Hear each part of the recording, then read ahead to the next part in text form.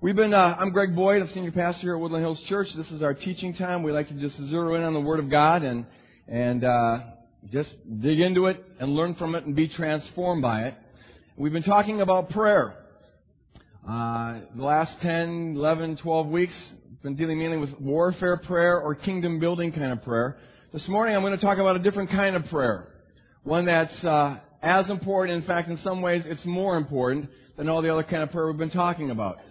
But to do this and have it of any kingdom value, we need to surround it with prayer. So I need about 10 people over here while I'm preaching to be praying for me. Would you raise your hand if you'll be willing to do that? Just raise your hand. I need some more people here. You guys are willing, but I need a little few. I want the whole room covered. Okay, good. You can listen to the message, but just be sprinkling it in, doing intercessory work during the prayer and also during the work, during the prayer and also during the worship time. In the middle here are about 20 people. Okay, praise God. Gotcha. And then over on the left hand here, 10, 15 people. Good. Just cover this with prayer. Because what we know is that the kingdom isn't built by words, by eloquent speech or anything like that. It's built by the Spirit of God. Amen. The Spirit of God using what we do to build His kingdom. So let's pray. Father, we commit this time to You, Lord. I pray, God, that You'd give us focus and attention. Lord, to attend to the subject matter here. Lord, most importantly, we pray that Your Holy Spirit right here and right now in Jesus' name would descend upon us. Lord, fill this auditorium with Your presence, Lord, and Your power. Lord God, cultivate our minds and hearts to receive Your word, Lord, and use it, God, to instruct us, to change us, to motivate us, to be the kingdom people You've called us to be, Lord. We do it for Your glory, for Your name's sake. We trust in You and not in human words or in song, Lord. Do what only You can do. And Lord, if there's anyone here who doesn't know You, Father, I pray that by the end of this meeting they would know You, Lord. That they'd surrender their life to You. And Lord God, for all of us, I pray, Lord, that we'd be changed and would leave here a little different than we came here, Lord God. More sold out, more abandoned, more radically discipled by You, Lord. Do it, Lord. Do it, Lord. We pray in Jesus' name. And all God's people said, Amen. I'm going to be talking about something that can be called the Sabbath prayer. And to get into it, I want to read from Genesis chapter 1. And a little verse from Genesis chapter 2. The Lord says this, God created humankind in His image. In the image of God, He created them. Male and female, He created them. Men and women are made in the image of God. God blessed them, and God said to them, be fruitful and multiply and fill the earth and subdue it.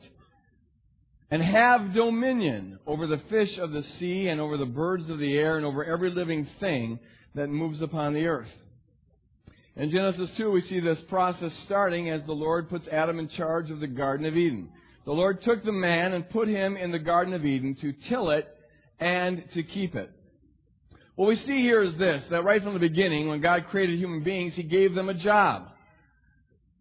He gave us a task. The task is to have dominion over the world, to subdue the world, to guard it, to till it, to keep it. God could have created a world where He was unilaterally in charge of everything, where He did everything Himself. But because He's a God of love and He created the world for the purpose of love, He wants to use mediators to carry out His will. And the job of human beings is to do that on the earth, to align our will with His will and to carry out His will on earth as it is in heaven. Now, as you know, as many of you know anyways, right from the very beginning, we unfortunately did not choose to align our will with God's will. We surrendered our authority over to the devil. And that is why now Satan is said to have control of the entire world. He has the dominion of the world that human beings were supposed to have. The Lord became a man. He was incarnated in the person of Jesus Christ, primarily to end this reign of Satan. It says in 1 John chapter 3, verse 8, that the Son of God has appeared to destroy the devil and his works. And so the Lord came down into this world to defeat the devil, to free human beings from the bondage of the devil, and to repower us to do the work that He originally commanded us to do. The church consists of all those who are the restored humanity. And we now carry out the job that God has given to us to carry out. Through prayer and through what we do and through what we say, we are once again having dominion over the world. The job for the church is to, through the power of God, to reclaim the earth as belonging to God. Amen? And prayer is one of the main ways that we do that. We've seen that the last 10, 11, 12 weeks, that prayer is our spiritual say-so. It is the God-ordained means by which the kingdom of God is built on earth as it is in heaven. That's why the Lord says in Matthew 16, the first word about the church is that the gates of Hades shall not prevail against it. We subdue everything that resists God in the power of Jesus Christ. Amen? That's the job description of the church. That's our vocation. Every one of us is called to be a minister. We have a niche in the kingdom of God that we're to carry out. Now, if that was all you knew about Christianity, if you were introduced to Christ 10 weeks ago and you've been here for this 10-week series, you might come away with the impression that Christianity is all about a job. You might come away with the impression that prayer is all about asking God for things. Prayer is all about doing warfare and spreading the kingdom of God and that sort of thing. And prayer is about that, and Christianity is a vocation, for sure. It's a vocation that's urgent. We've stressed that over and over and over again. But you'd really be mistaken if you thought that that was all that Christianity was about, and if you thought that's all that prayer was about. As we're going to see, that is not all that it's about. That's not even primarily what it's about. It's not even primarily what it's about. Human beings weren't just created to do a job. We're created to have fellowship with God. Look at a couple of things from Genesis that really highlight this. Genesis chapter 1. I want you to notice three things here in the Genesis narrative that indicates to us that we weren't just created for a job. The job is important. It's what makes our life meaningful. There's things that we are to do. But there's also some things that we are to be apart from our doing. It says this, that point number 1. We are made, notice this, we're made in the image of God before we're commanded to do anything. We are made in the image of God.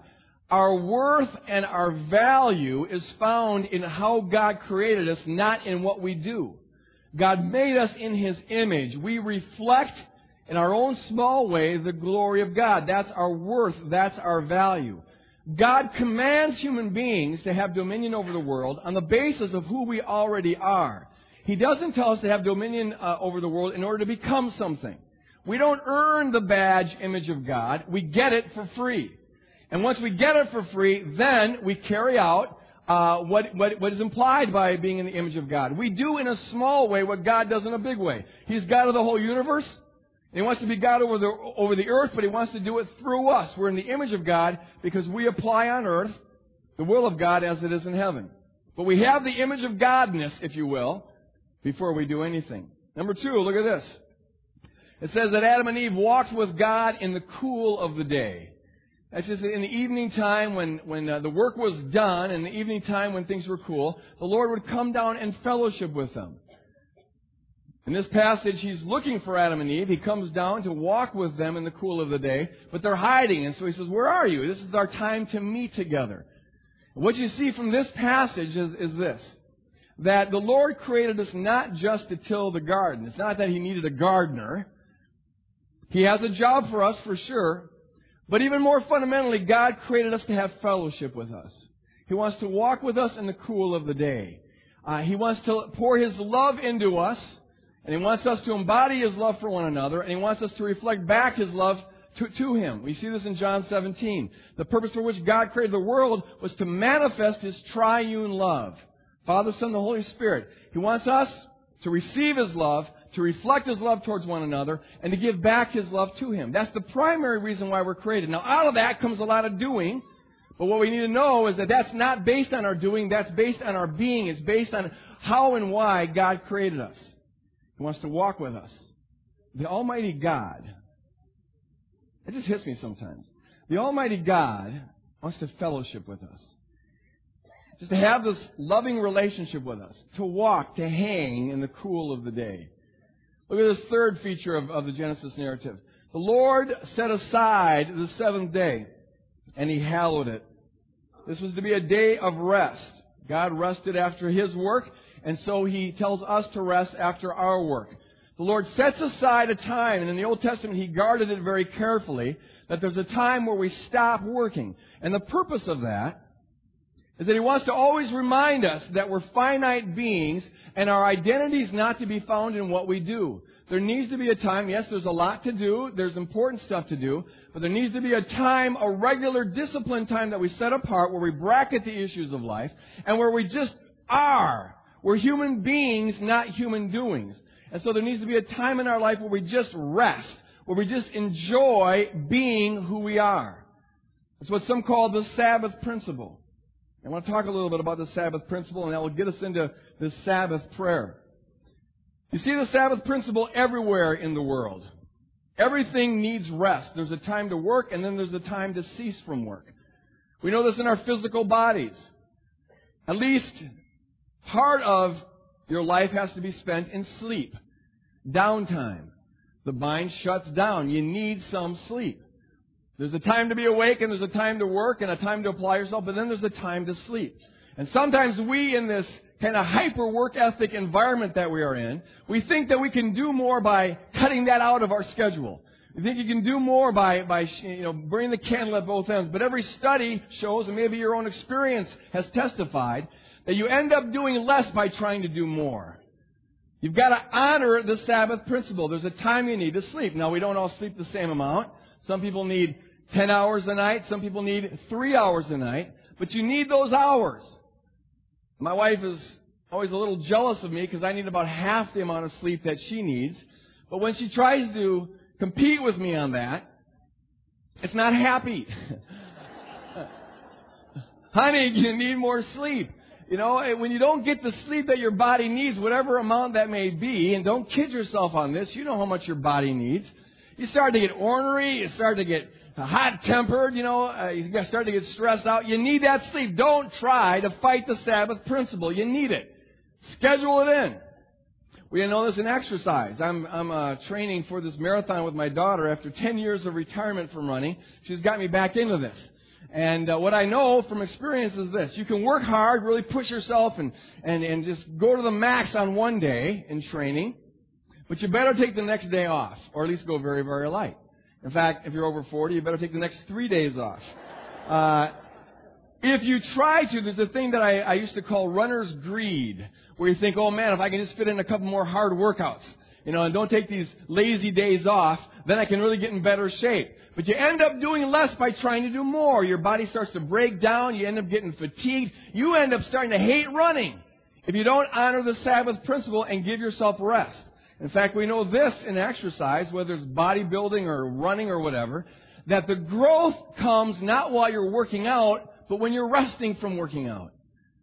We sometimes think of rest as the collapse that happens after you run. But it's not. The rest is what enables you to run, or enables you to work out, or enables you to live. Sleep isn't an accessory, a sort of footnote to life. It's the foundation for life. And taking a break from your exercise is what enables you to then improve and go on with other exercise. Don't violate the Sabbath principle. We know this psychologically. Psychologically, you can deal with stress for a time, and then you've got to take a break from the stress. I heard a person speaking on this several weeks ago on the radio, and he said this. In every hour, if you're in a stressful environment, and a lot of workplaces and a lot of houses are stressful environments, give yourself a 5-minute Sabbath every hour. You just got to lock yourself in the bathroom if you have to, but you need downtime where you just don't think about it. And every day you need a couple hours where you don't think about it. You take a break from it. And every week you need a day where you don't think about it. You put it on bay. You just spend time being apart from the issues. And when we don't do that, when we don't honor the Sabbath principle, weird stuff starts to happen to our noggin, doesn't it? You think you do more by... we have this kind of try harder syndrome in America where we think that if we just apply ourselves more and more vigorously focus on an issue, we'll solve it. But as a matter of fact, you can over-focus on things, you can overwork on things, and you end up doing less by trying to do more. You start to get edgy, you start to lose your creativity, you start to get tired, you start to get neurotic and crazy and hear voices in your head if you don't take a break from the stress. Honor the Sabbath principle. You see this in relationships all over the place. Relationships need us to incarnate the Sabbath principle. Ask yourself this question. Maybe some of you have been asking yourself this question. Why do people get married? Why do people get married? Well, minimally, I hope that you got married because you enjoyed being around the person. Yeah. You enjoy being together.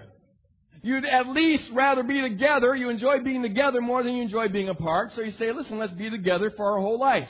You enjoy being together. You enjoy the love and the fun times you have together. You don't marry the person just because of they're good at doing a certain task. They maybe are or maybe aren't, but you marry them not to do the task, but because you like to be together. But you know life. I know life. You get married and kids come along. God bless us for kids. The Bible says, blessed is the person whose quiver is full of children.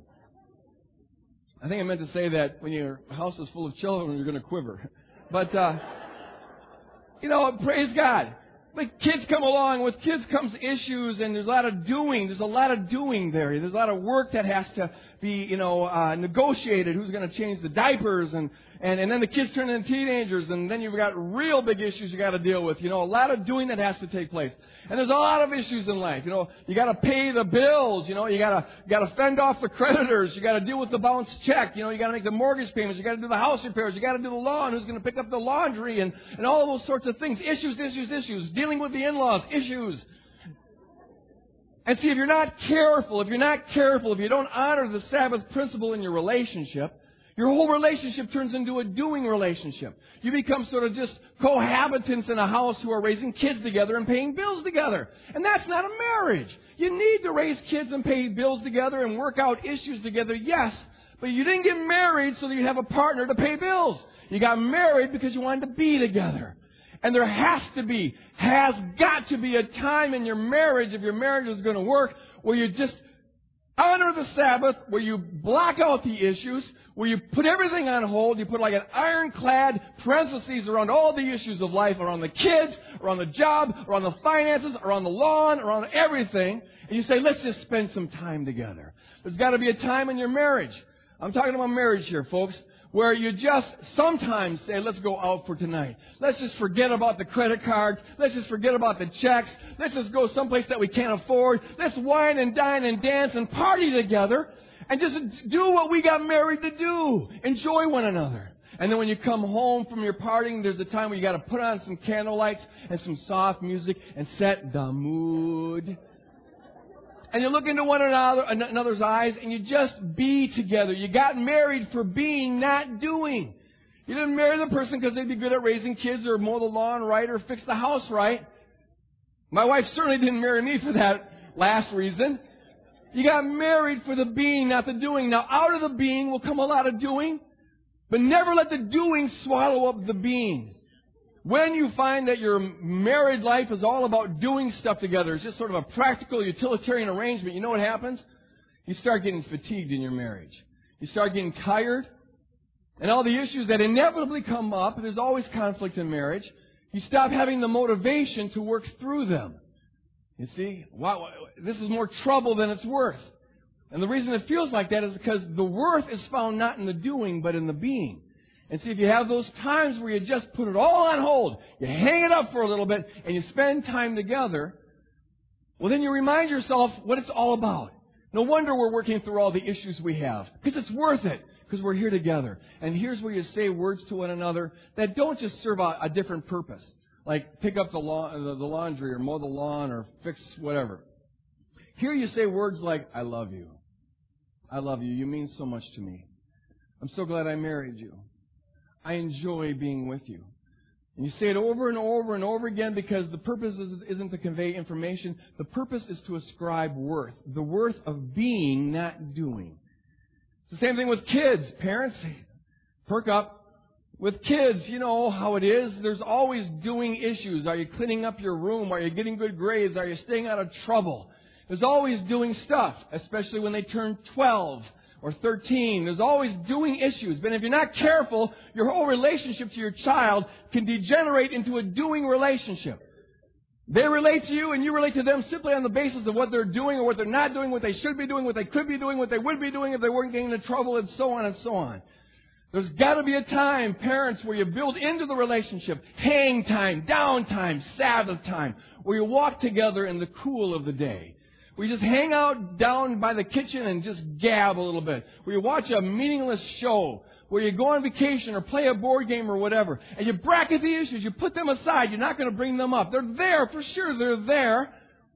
But this isn't the time to talk about it. The kid needs to know that their worth is found in their being your child, not in what they do or don't do. And you communicate that worth not by affirming their doing or confronting their doing, but by affirming their being. It's the Sabbath principle. It applies to every area of life. And it applies to our relationship with God. See, Christianity is a vocation, that's for sure. Every one of us who are believers are a minister. The job of pastors isn't to do the ministry of the church. The job of pastors, or rather their ministry, is equipping others to do the ministry. All of us are priests of the Most High God. All of us who are believers are ministers. There's a niche of the kingdom that God wants you to do. It's your vocation. When you become a believer, that's not just fire insurance. That's not just your ticket to heaven. You've signed up in the army. Amen? You've joined a task force. There's a lot to do, and it's important that we do it. God relies on us to carry out His will on earth as it is in heaven. And you need to pray about what your job description is, whether it's being a greeter or whether it's going on random acts of kindness on Saturdays or prayer warrior or whatever. But all of us have a niche to do. But see, if you're not careful, your whole Christianity can become a doing relationship with God. The doing, the tasks, the jobs define your relationship with God. They define everything that you are about. What we need to remember is this. God didn't save you because you'd be a good greeter. Thank God you're a good greeter. If that's your ministry, you have the ministry of hospitality, you really know how to make people feel welcome, then get involved in that and do it with passion. But God didn't save you because you needed a greeter at Woodland Hills Church. God didn't save you because you needed a prayer warrior at Woodland Hills Church or whatever church you may be going to. God didn't save you because you'd be good at random acts of kindness or that you go to the Philippines. God saved you because He loves you. He's passionately in love with you. He wants to be with you. Jesus died on the cross. He shed His blood not to get greeters, but to get people who reflect His image, praise God. Who know His love, who receive His love, who embody His love, who extend His love to others. He saved you because of your being, not because of your doing. Now when you understand that, there's a lot of doing that takes place. But you can't put the engine before the caboose. The engine is your being. The caboose is your doing. And there needs to be time in our relationship with God where we just spend time getting our being, Sabbath rest, walking with God in the cool of the day. Time where we just fellowship with God. This is the Sabbath prayer, where we communicate to God, not about the problems of the world, not about the problems in our life, not about the things that need to be done. We communicate to God things like this: I love you. And we hear God say to us, I love you. And we just enjoy being who God saved us to be. If we're not careful, our whole relationship with God can become a doing sort of a thing. For some people, it's work. They think of God primarily as an employer. And they're the employee. And they're always concentrated on what they're doing. Am I reading the Bible enough? You know, I'm supposed to do this. I'm supposed to read the Bible. True. I'm supposed to be witnessing. True. I'm supposed to be involved in the church. True. I'm supposed to be praying. True. And their whole relationship is about a doing sort of a thing. Am I working enough for God? And there is that dimension in our walk with God, but it shouldn't define us to the core. If it defines you to the core, if your whole relationship with God is about asking Him for things and working for Him, in time you begin to get fatigued. You begin to get tired. You begin to lose joy in your walk with God. And because the need in your heart is an infinite need, you are created with an incredible vacuum in your spirit that wants to be loved unconditionally. Because that need is infinite. If you're trying to meet that need and find fulfillment and joy and esteem by what you think you're doing for God, you'll never do enough. You'll never do enough. But if you're under this deception, then you think that if only you did a little bit more of this and if only you did a little bit more of that, then you'd be full. But you never get around to it. There's got to be a time where you just bracket the issues, bracket what you think you do for God, and just sit and get okay for free. Get His love for free. Receive His grace for free. Are you okay? Is your identity, is your worth settled by just sitting? Can you be okay just sitting in the presence of God and knowing that you're fulfilled and receiving that fulfillment? Or are you addicted to doing? Do you always need to be doing something to feel okay before God? That's a good indication that your relationship, that the doing has swallowed up the being. There's got to be a Sabbath time of prayer with God where we just be and let God be and let Him love us and we love Him back and we walk with God in the cool of the day. Other people, their whole Christianity is defined by issues.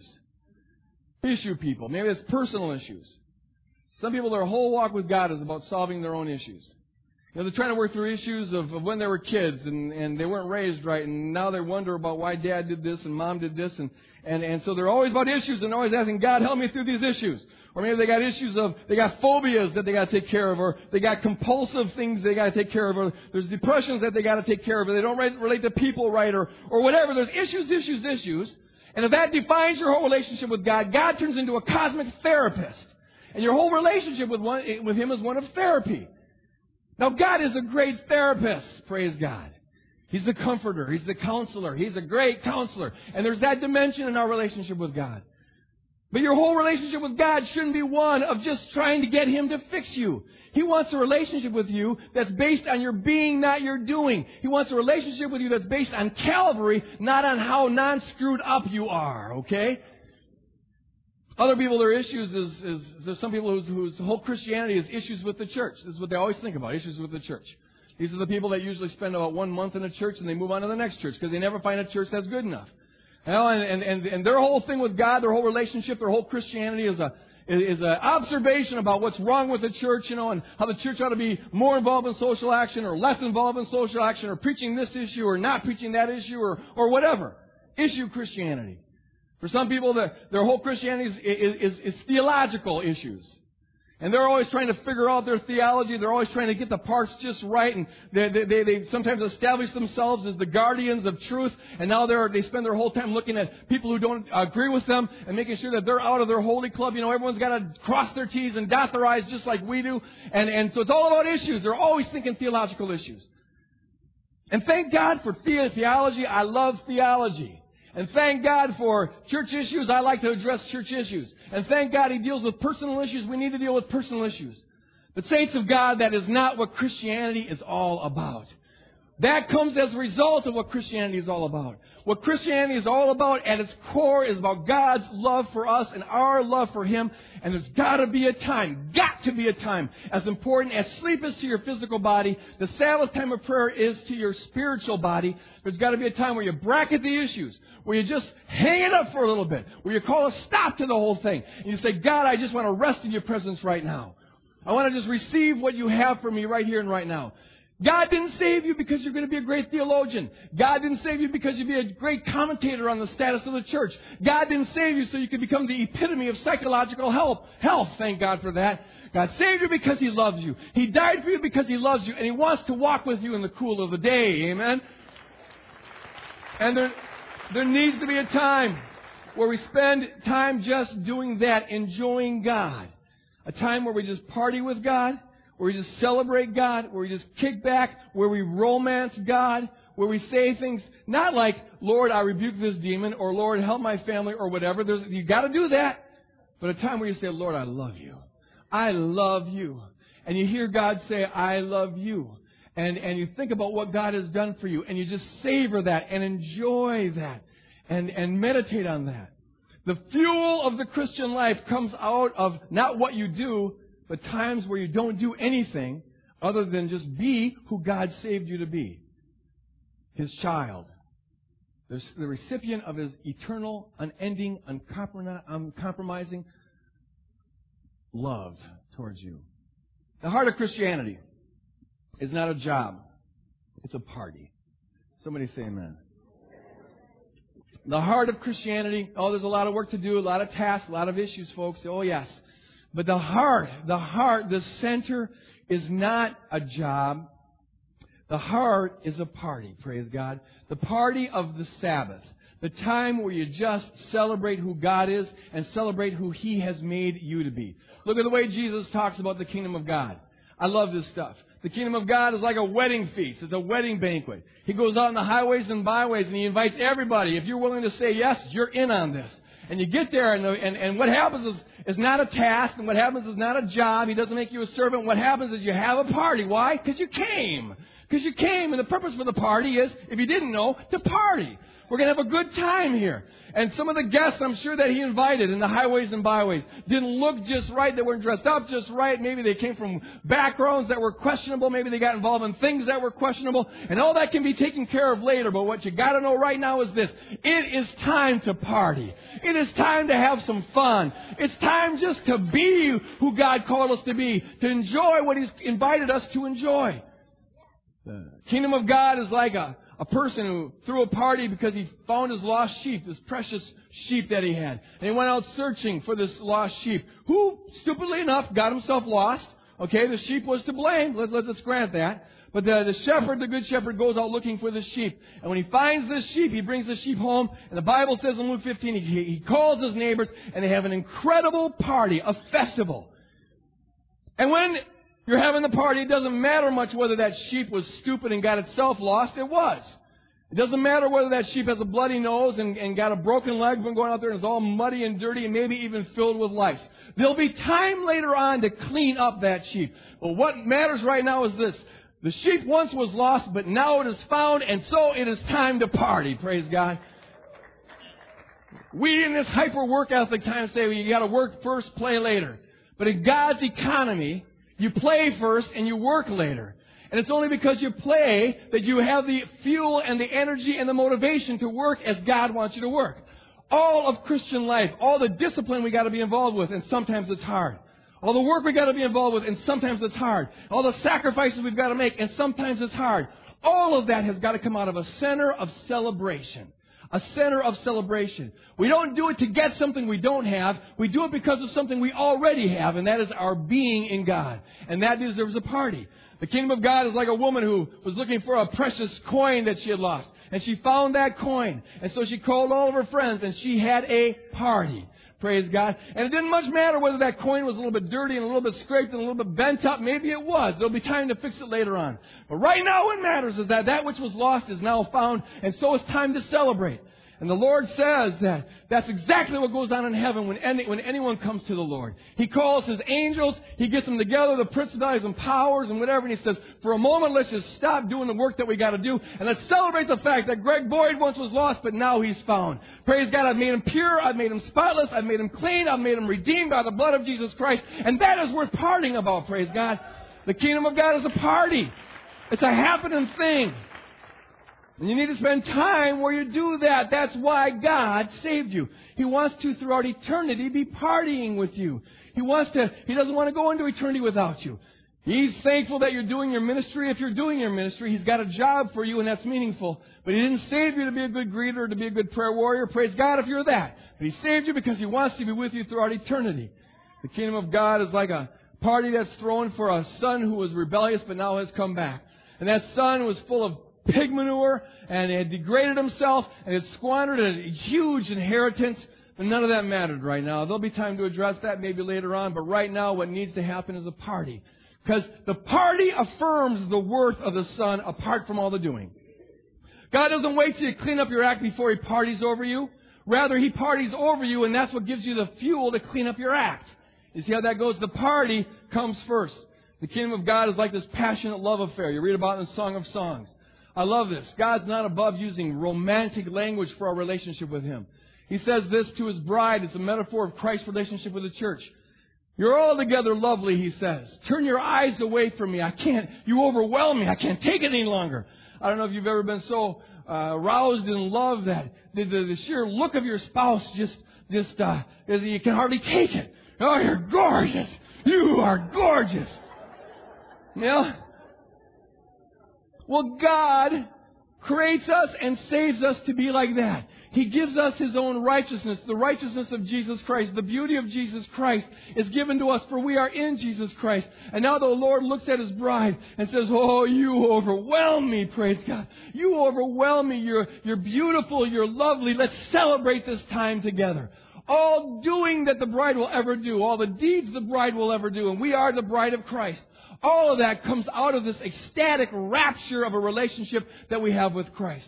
But you'll never know what you're doing will swallow up your being if you don't take time to bracket the issues once in a while, to bracket the problems once in a while, and to just focus on God and let Him love you and you love Him back. The kingdom of God, He says in Hebrews 4, is like a Sabbath rest. A Sabbath rest. Where you just are. You just be. The doing will be there later on. Right now, you just need to bracket the issues and focus on Him and rest and be who God created you to be. When you don't do that, you find that your fuel and your motivation and your joy and your energy begins to dissipate. And Christianity turns into one big drudgery, just like a bad marriage. The Bible says this in Nehemiah chapter 8, verse 1. The joy of the Lord is our strength. The joy of the Lord is our strength. What gives us strength? What gives us motivation? It's not the ought. It's not the should. It's the joy. You see, doing the work of the kingdom takes energy. It doesn't give energy. You've got to have a different source to get the energy, to get the strength, to do the austere work of kingdom living. It doesn't give you the joy. It doesn't give you the strength. You need to get it from somewhere else. And the Bible tells us where the source of our strength is. It's in the joy of the Lord.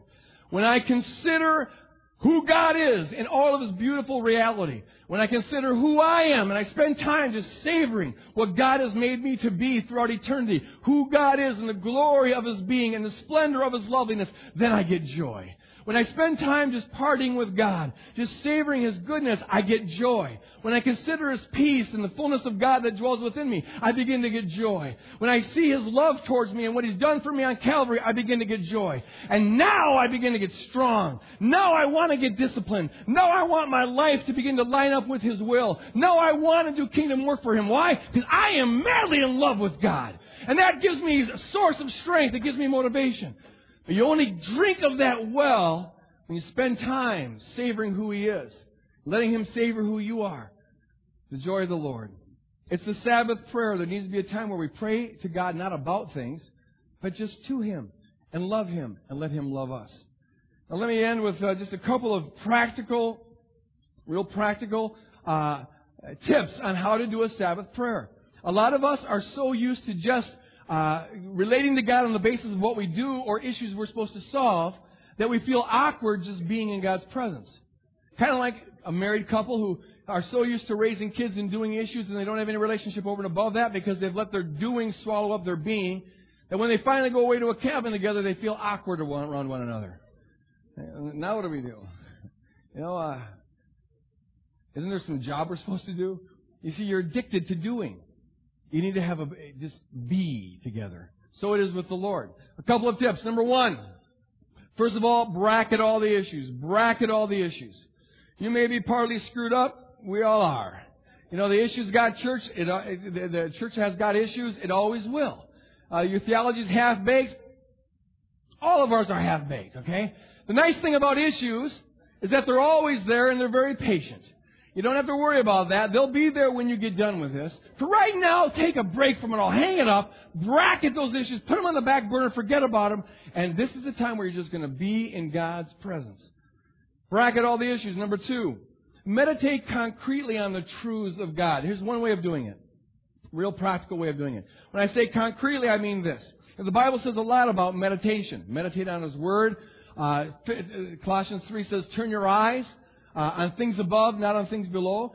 The difference between Christian meditation and the Eastern meditation that's kind of permeating our culture is this. In Eastern mystical meditation, you try to vacate your mind, get it all blank. In Christian meditation, you try to fill it with truth. Major difference here. Meditate concretely on the truths of God. When I say concretely, I mean this. I mean, get a picture in your mind. See it in color. Make it as real as you can possibly make it. In TNT, this course I teach with Al Larson, the whole principle is this, that concrete ideas move us in a way that abstractions don't. If I think about my wife in the abstract right now, I can get all the facts and statistics about her. It doesn't move me. But if I get a picture in my mind right now, I can think about it. She's just getting out of bed right now. She's waking up Nathan. They're getting it ready to come to church. And she's doing as I think about her concretely, I see her in color, and it's vivid. You know what? I begin to miss her. They find that people who have a really good relationship with their spouse, they think about their spouse a lot. They think about their spouse concretely. They're moved towards them even when they're not around them. We need to think concretely about the things of God. Here's one way of doing it. You put on some nice music in the background and just think concretely, vividly about heaven, for example.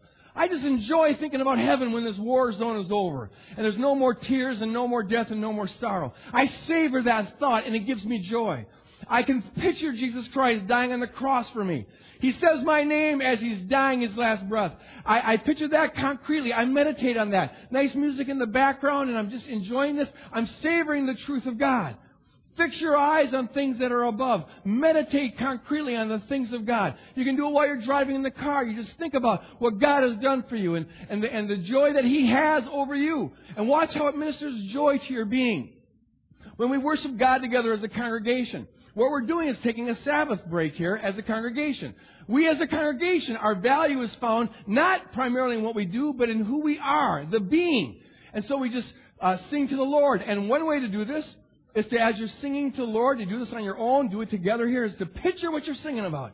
Worship the Lord, and as there's a praise song, you just run a virtual reality movie in your head about what it is that you're singing about, and watch how it impacts you. Just enjoy being in the presence of God. Saying to God how you love Him, hearing Him say to you how He loves you. And that leads to the third tip I want to give you, and that is simply this. See and hear Jesus personalize His word to you. I love the truth that God so loved the world He gave His only begotten Son. That's a great truth. But you know what? What transforms me and what gives me joy is not just that truth, not primarily that truth. I need to know that God so loved Greg Boyd He gave His only begotten Son. And it becomes concrete and it ministers to me when I can picture in my mind Jesus saying that to me, because He already has said that to me. In time of prayer, a Sabbath time of prayer, you bracket the issues and spend time just seeing Jesus, hearing Jesus talk to you. Words He's already said in the Bible, you know they're true. You're not just going on the basis of your experience. You know they're true. But hear Him say it to you with your name on it. See it in His eyes. And then you just respond back. Thank you. I love you. And things of that sort. For example, hear the Lord say, and I have all these sayings and many more teachings of the Bible on a lavender piece of paper out on the visitor's table if you want to get some of these. These are important things to lock in and hear the Lord say to you. You are my beloved child. Greg, I've made you perfectly righteous. Hear Him with your name attached to it. I free you from all condemnation. Oh, does that give joy? All condemnation. I have filled you with the fullness of God. Do you know that the Lord says to us, we are filled with the fullness of God? How can you not enjoy that? The Father's perfect love for me is given to you. We are loved with the same love that the Father has for the Son.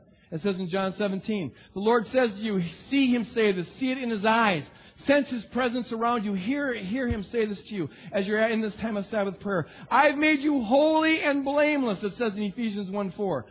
He says, I have bought you with an infinite price and have completely forgiven you. Just enjoy that. And just respond back to Him. I love you. I thank you. Just watch the joy and the strength begin to well up in your being as the Lord says this to you. Hear Him say to you, I will never abandon you. I will never leave you. I will never forsake you. You are my bride and you ravish my heart. Oh, see the Lord say this to you and just enjoy it. Just enjoy whatever else is going on in your life, however good, however bad things may be. Bracket it all, and right now just hear the Lord, see the Lord, sense the Lord say to you, you ravish my heart, you are my beloved. I rejoice and sing and clap my hands over you, it says in Zephaniah 3. The Lord is just clapping His hands and singing over you. Why? Because you really turn Him on. He made you pure, He made you spotless, He made you your child, He made you His bride through the cross of Calvary. Not by what you do, but by what He did for you. And just enjoy the Lord rejoicing over you like that. It can't help but lift up your heart when you see that. I throw a party on your behalf. You are the lost sheep. You are the lost coin. You are the prodigal son. Sometimes just hear the Lord say that to you with your name on it. All of this, you just spend time hearing the Lord over and over and over again say this to you, and you say back to Him over and over again, you are beautiful, you are lovely, you are glorious, thank you, Lord God, I am so grateful, and on and on. Because in a Sabbath prayer, the purpose isn't conveying information, so you don't have to worry about repetition. The purpose is to express your heart. Last night someone said to me, there was the first time here, and they said, why do you sing that song over and over and over again? Don't the people get it the first time through? And I wanted to say to him, well, sir, I think you're the one who's not getting it. The purpose is that we're not trying to inform God of something or inform ourselves. We're just expressing what's in our heart over and over again. I'd rather have Jesus. We're just celebrating who God is. This is our party time. This is our romance time with the Lord. We're doing it as a congregation. Spend time where you just hear the Lord and speak back to the Lord the glory that is due Him. It all gets summed up in 2 Corinthians chapter 3, verse 18, where Paul says this, all of us with unveiled faces, seeing the glory of the Lord as through a mirror, as though reflected in a mirror. Seeing the glory of the Lord. And it's really clear if you read the whole passage from 2 Corinthians 3 to 2 Corinthians 4, he's talking about how some have their minds blinded. Their minds are blinded so they cannot see the glory of the Lord. But those who have said yes to the Lord, their minds have been enlightened. So now you can, in your mind, see the glory of the Lord. And Paul says, it's as you see the glory of the Lord, you see His love, you see His joy, you see His peace over you, that you now are transformed from one degree of glory to another. As I take time to rest in God's love for me, you know what? I become more transformed into His love. As I see His joy over me, I become more joyful. As I see His peace towards me, I become more peaceful. We are in the image of God. We look more and more like Him as we let Him love on us. You're transformed not by your doing, but by your being. All your doing comes out of your being. Spend time enjoying God. And the joy of the Lord will give you strength.